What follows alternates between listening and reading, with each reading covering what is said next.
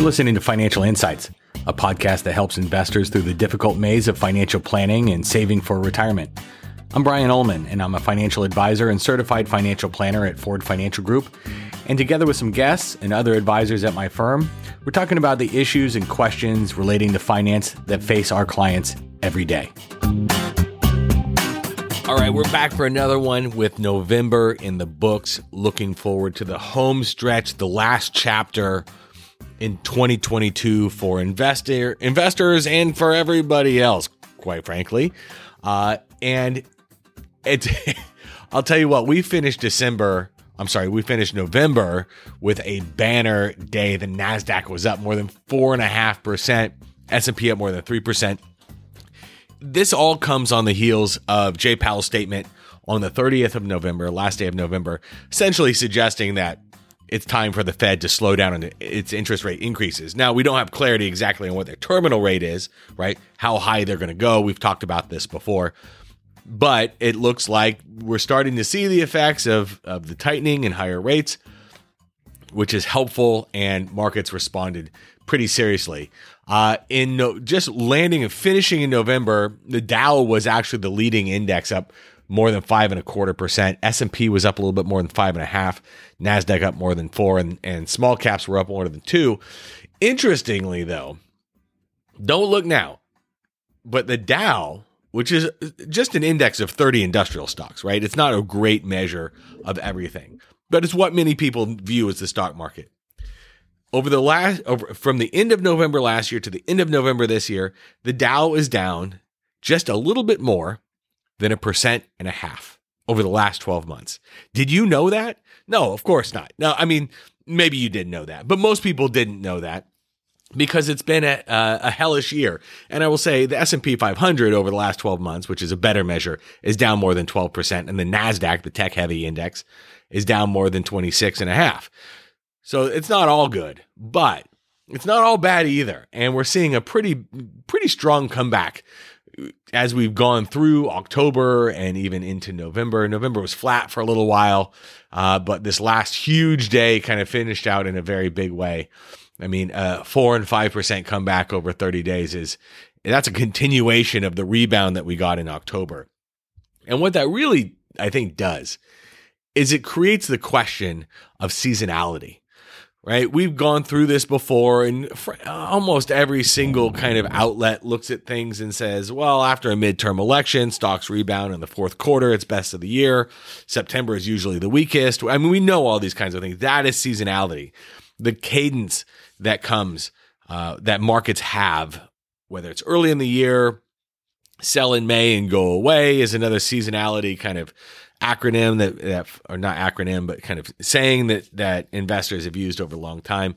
And so what we want to talk about is the seasonality and whether it supports a December rally this year, because I'm not alone in looking forward to stocks delivering some holiday cheer this year and a potential December rally or even Santa Claus rally, which comes kind of in between Christmas and New Year's. For some investors, depending on how you are, that could take your losses from double-digit losses this year to single digits, or from high single digits to low single digits. That's not too bad of a hole to dig out of in 2023. And so hope is not an investing strategy, of course, but I think December has given reason for people to be hopeful a little bit. So let's take a look a little bit, just quickly here, at what clues seasonality data actually give us for stock market performance. So we're not just relying on hope, because it turns out that while historically December has been a very strong month for stocks, in recent years, the trends have actually been a little bit weaker. And a December rally has often failed to actually appear following a difficult year for stocks. So as we finish off a difficult year, December doesn't get us out of that negativity, if you will. So looking back historically to 1950, December has been the strongest month as measured by the proportion of positive monthly returns. It beats out the next best month, which is April, with almost 4% more positive occurrences. It's positive 75% of the time. I'll link to some of the LPL charts that show this so you can see that December is up more often than any other month, followed by April. But if you look at the average returns by month, dating back to 1950. December is actually the second strongest month with an average return of just over 1.5%. So,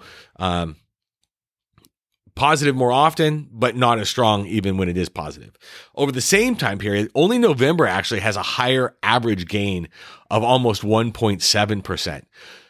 But that's a pretty wide, that's more than 70 years of data here. And one could argue that while, as human beings, we probably haven't changed a whole lot in 70 years, markets kind of have developed and kind of grown and changed. And so if we break out this data that I was just relaying to you over the same time period, if we look at the data and shorten the time period, the December returns have actually been waning. There's only been average gains of 0.9 and 0.5% when we look at December over the last 20 and 10 years. So you can see, we are trending in a direction where December is not as strong as it is, as the data suggests, if you look at a 70-year stretch here. So it actually puts December, if we shorten up that time frame that we're looking at December, puts December firmly in the middle of monthly performance rankings over those time periods. July is actually the strongest month over the last 10 years. Now, we've talked a lot about seasonality as it relates to midterm election years, and midterm Decembers have typically actually been a little bit weaker than an average December, but still with a strong 1.2% average gain dating, again, back to 1950. The more recent midterm data shows a similar pattern as before, with weaker recent December performance than the longer-term history here. Actually, recent midterm Decembers have been negative on average, with midterm year Decembers since 2002 seeing declines of 1.3 and 1% on average since 1.3% since 2002, a loss of 1% on average since 2012, going back the last 10 years. So that gets you thinking, okay, are Santa Claus rallies still a thing here? Are we still doing this? Can we use this hope of Santa Claus rally here in December as a strategy? Starting to look less and less like that might be so. A December rally has also often failed to appear when the rest of the year has been bad for stocks. And of course, we've seen that year to date here with 2022. I started this by giving you the 12-month rolling number, but you don't need to watch markets every day to know that it's been a bad year for stocks, no matter what index you're looking at.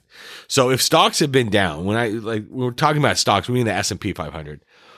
When stocks are down more than 5% over the first 11 months of the year, then December has on average been around flat, with the average December seeing progressively worse average performance when the rest of the year has seen bigger drawdowns for stocks. So if we've got a negative tone going for the entire year, that doesn't really change as you reach those last 4 weeks. A decline of more than 15% from January to November, which is what we've seen this year, has on average seen December follow suit, really, and in the month down by 1.4%. Again, I'll link in the show notes to the charts showing some of this, and you can kind of see the average, how it changes as we change the time periods that we're looking at this. So longer term seasonals are supportive for stocks in December if we go all the way back in the S&P 500 to 1950. But as we kind of covered here, and the presidential cycle is as well, but shorter term seasonals, meaning if we're looking at the data in the last 20 and even 10 years, it kind of warrants some caution that the December rally may not actually be in the cards here. And we might have to wait until 2023 to get back to all-time highs. We finished November on a massive, massive one-day rally. And it shows also that all of this isn't just seasonal, but it is actually, most of November's gains came on the last day of the month, right? So it shows that seasonality matters, and even negative seasonality may matter, like we covered here today, but it all hinges on the actual information that we're looking at.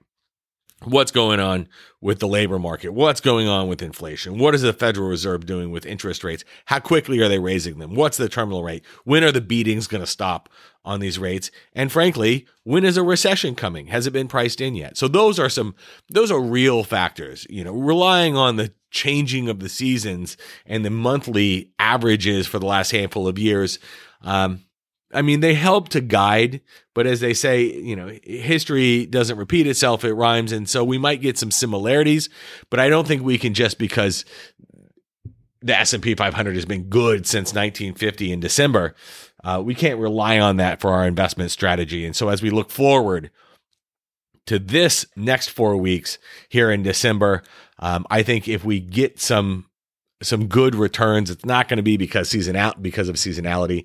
It's going to be because the Federal Reserve, when they meet in the middle of the month, is going to be more dovish than maybe some people expected. Perhaps we see more signs of inflation beginning to slow. A lot of December data as we finish out the year. And then we're going to get into January, of course, of 2023 and start getting earnings reports and see if that's changed as well. So lots of stuff coming down the pike. I think seasonality is an interesting subject, but it just doesn't tell the story. Just like the old sell in May and go away axiom doesn't actually come out when you apply the numbers to it. This Santa Claus rally, December seasonal stuff may not actually flesh out here either. So I'm going to leave it right there. If you have questions about your portfolio as we finish out the year or get into 2023, you can email us at info@fordfg.com, or you can talk to your Ford Financial Group financial advisor. If you're looking for a second opinion on what you're up to, of course, reach out to us and we'd be happy to take a look for you. I'm going to leave it there. My name is Brian Ullman. I look forward to talking to you in the next one. The advisors with Ford Financial Group are registered representatives with, and securities are offered through, LPL Financial, member FINRA, and SIPC. Investment advice is offered through Ford Financial Group, a registered investment advisor and a separate entity from LPL. The opinions voiced in this material are for general information only and are not intended to provide specific advice or recommendations for any individual. All performance referenced is historical and is no guarantee of future results. All indices are unmanaged and may not be invested into directly. Stock investing involves risk, including loss of principal. No strategy assures success or protects against loss. The economic forecasts set forth in this podcast may not develop as predicted. Ford Financial Group and LPL Financial do not provide tax or legal advice or services. This information is not intended as a solicitation or an offer to buy or sell any security referred to herein.